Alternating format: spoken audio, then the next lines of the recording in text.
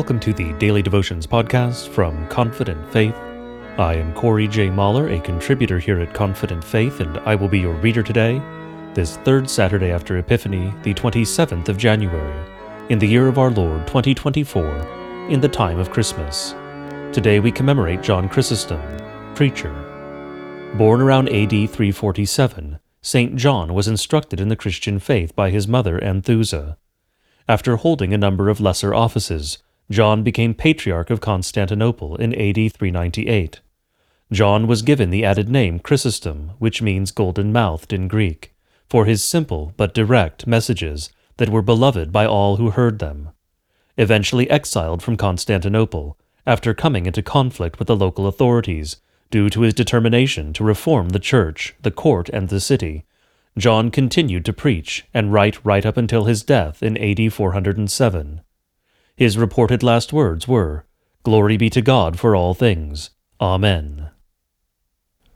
Our readings for today are Psalm 1, Psalm 109, Zechariah starting with chapter 4, verse 1, and reading through chapter 5, verse 11, Romans chapter 15, verses 14 through 33, and paragraphs 1 through 14 of Part 5 of the Large Catechism.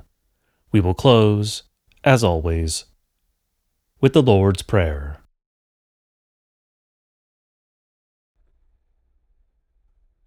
Today's first reading from the Psalter is the first Psalm. Blessed is the man who walks not in the counsel of the wicked, nor stands in the way of sinners, nor sits in the seat of scoffers, but his delight is in the law of the Lord, and on his law he meditates day and night. He is like a tree planted by streams of water, that yields its fruit in its season, and its leaf does not wither. In all that he does he prospers.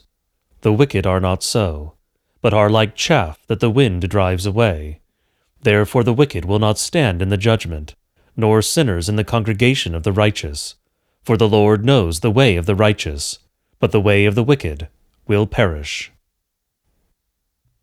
Glory be to the Father, and to the Son, and to the Holy Spirit, as it was in the beginning, is now, and will be forevermore. Amen.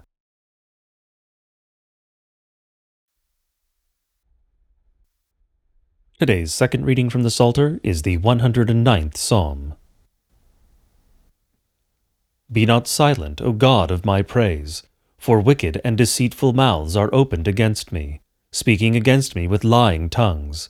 They encircle me with words of hate, and attack me without cause.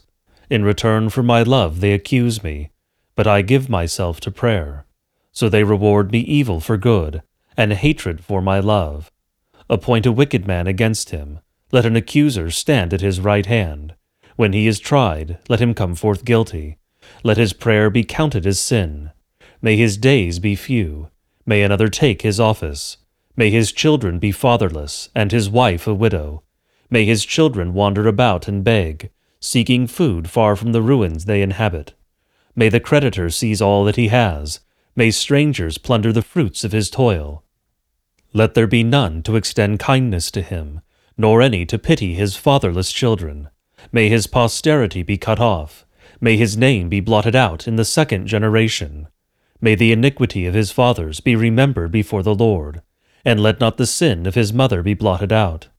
Let them be before the Lord continually, that he may cut off the memory of them from the earth. For he did not remember to show kindness, but pursued the poor and needy, and the broken-hearted to put them to death. He loved to curse, let curses come upon him. He did not delight in blessing, may it be far from him. He clothed himself with cursing as his coat, may it soak into his body like water, like oil into his bones. May it be like a garment that he wraps around him, like a belt that he puts on every day. May this be the reward of my accusers from the Lord, of those who speak evil against my life. But you, O God, my Lord, deal on my behalf for your name's sake. Because your steadfast love is good, deliver me. For I am poor and needy, and my heart is stricken within me.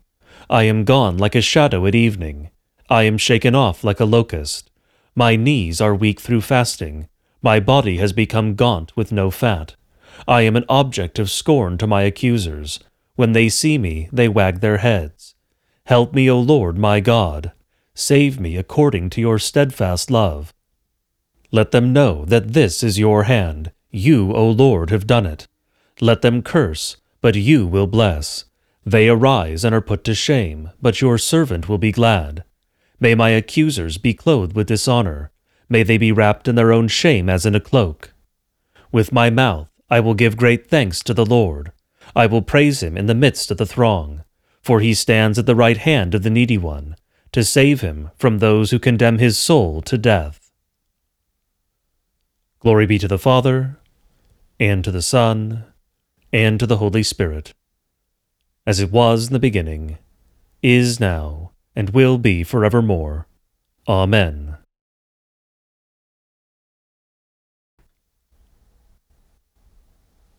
Today's Old Testament reading comes from the book of Zechariah, and we will be reading from verse 1 of the 4th chapter through verse 11 of the 5th chapter.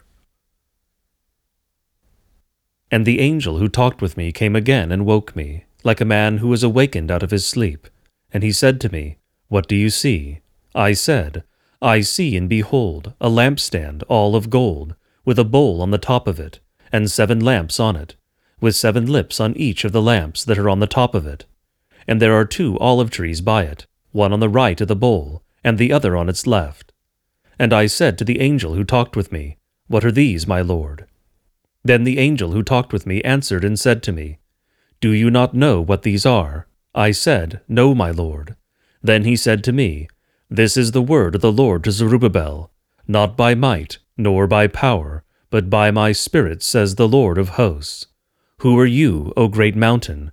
Before Zerubbabel you shall become a plain, and he shall bring forward the top stone amid shouts of grace, grace to it. Then the word of the Lord came to me, saying, The hands of Zerubbabel have laid the foundation of this house. His hands shall also complete it. Then you will know that the Lord of hosts has sent me to you. For whoever has despised the day of small things shall rejoice, and shall see the plumb line in the hand of Zerubbabel. These 7 are the eyes of the Lord, which reign through the whole earth. Then I said to him, What are these 2 olive trees on the right and the left of the lampstand? And a second time I answered and said to him, What are these 2 branches of the olive trees, which are beside the 2 golden pipes from which the golden oil is poured out?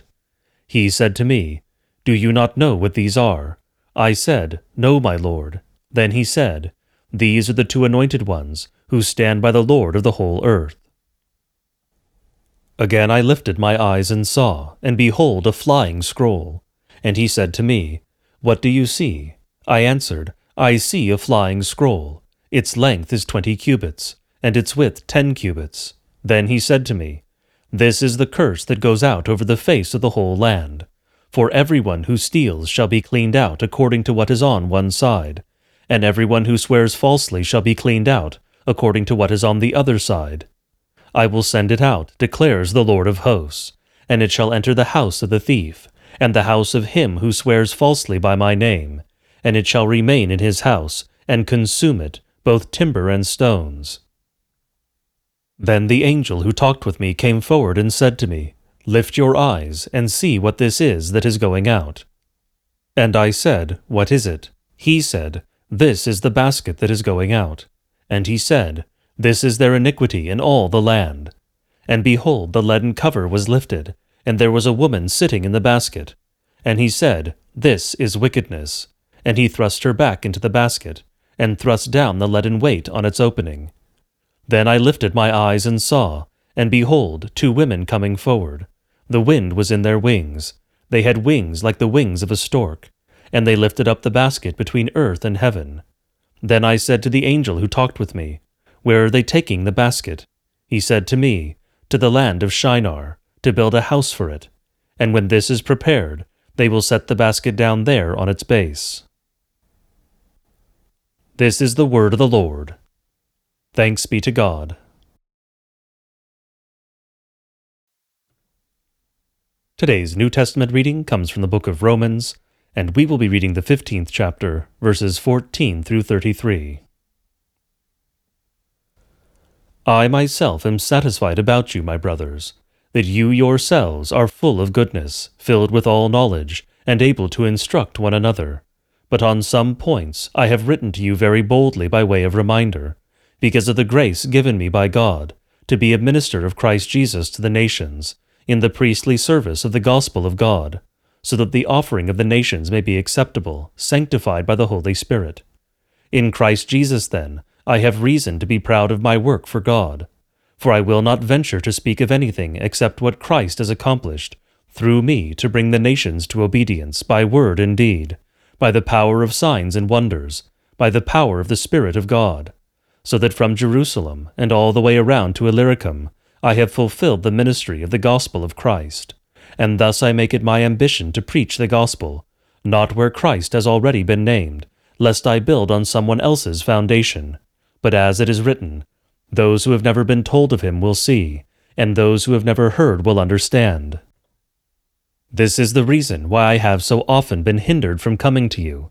But now, since I no longer have any room for work in these regions, and since I have longed for many years to come to you, I hope to see you in passing as I go to Spain, and to be helped on my journey there by you, once I have enjoyed your company for a while. At present, however, I am going to Jerusalem bringing aid to the saints, for Macedonia and Achaia have been pleased to make some contribution for the poor among the saints at Jerusalem. For they were pleased to do it, and indeed they owe it to them. For if the nations have come to share in their spiritual blessings, they ought also to be of service to them in material blessings. When therefore I have completed this, and have delivered to them what has been collected, I will leave for Spain by way of you. I know that when I come to you, I will come in the fullness of the blessing of Christ. I appeal to you, brothers, by our Lord Jesus Christ, and by the love of the Spirit, to strive together with me in your prayers to God on my behalf, that I may be delivered from the unbelievers in Judea, and that my service for Jerusalem may be acceptable to the saints, so that by God's will I may come to you with joy and be refreshed in your company. May the God of peace be with you all. Amen. This is the word of the Lord. Thanks be to God.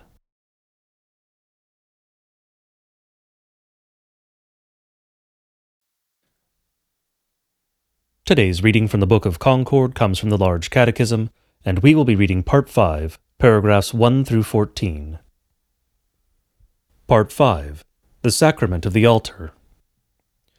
Just as we have heard about holy baptism, so we must also speak about the other sacrament, in these same 3 points. What is it? What are its benefits? And who is to receive it? And all these points are established through the words by which Christ has instituted this sacrament. Everyone who desires to be a Christian and to go to this sacrament should know them, for it is not our intention to let people come to the sacrament and administer it to them if they do not know what they seek or why they come. The words, however, are these.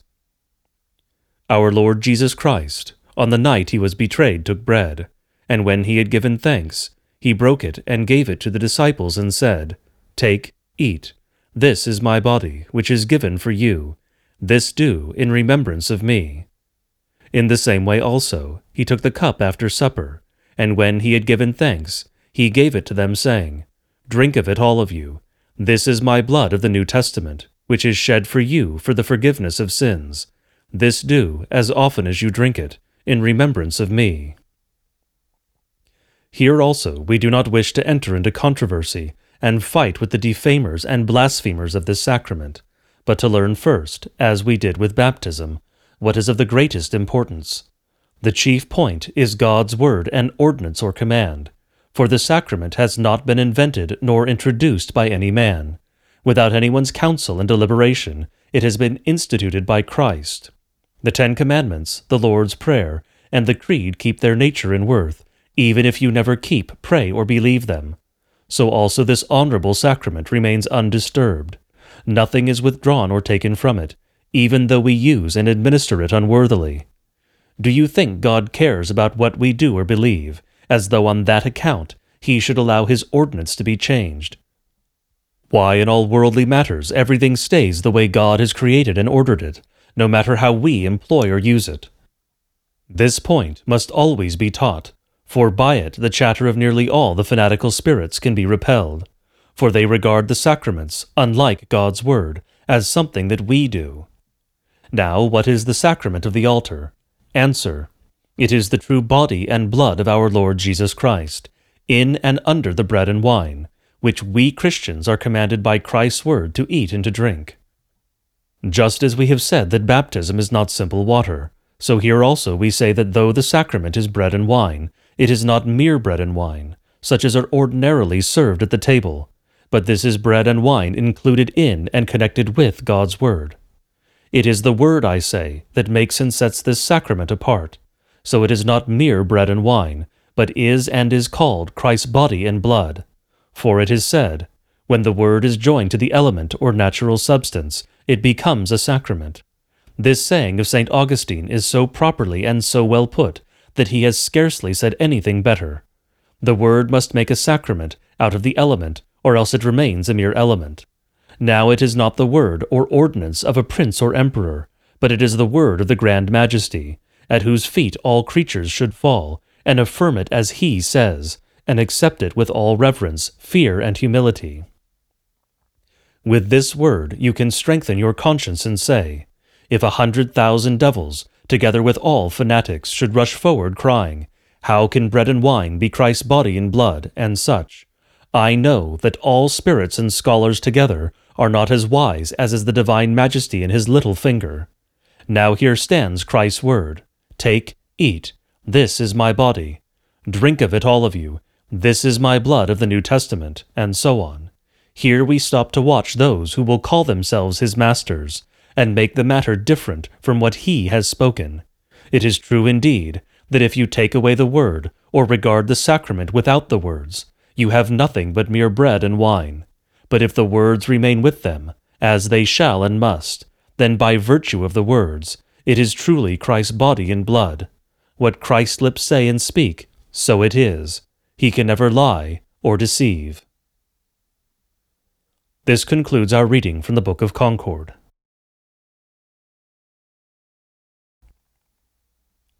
I now invite all of you to join me in reciting the Lord's Prayer, one of the most ancient prayers of the Church. I do encourage you to say it aloud if you are somewhere it would be reasonable to do so, but praying it silently is, of course, also fine. The Lord knows what is in your heart. Lord, remember us in your kingdom, and teach us to pray. Our Father, who art in heaven, hallowed be thy name. Thy kingdom come, thy will be done, on earth as it is in heaven. Give us this day our daily bread, and forgive us our trespasses, as we forgive those who trespass against us. And lead us not into temptation, but deliver us from evil. For thine is the kingdom, and the power, and the glory, forever and ever. Amen. Go in peace and grace to serve our Lord and Savior Jesus Christ, in whatever calling has been given you, or task set before you. Until tomorrow, God be with you.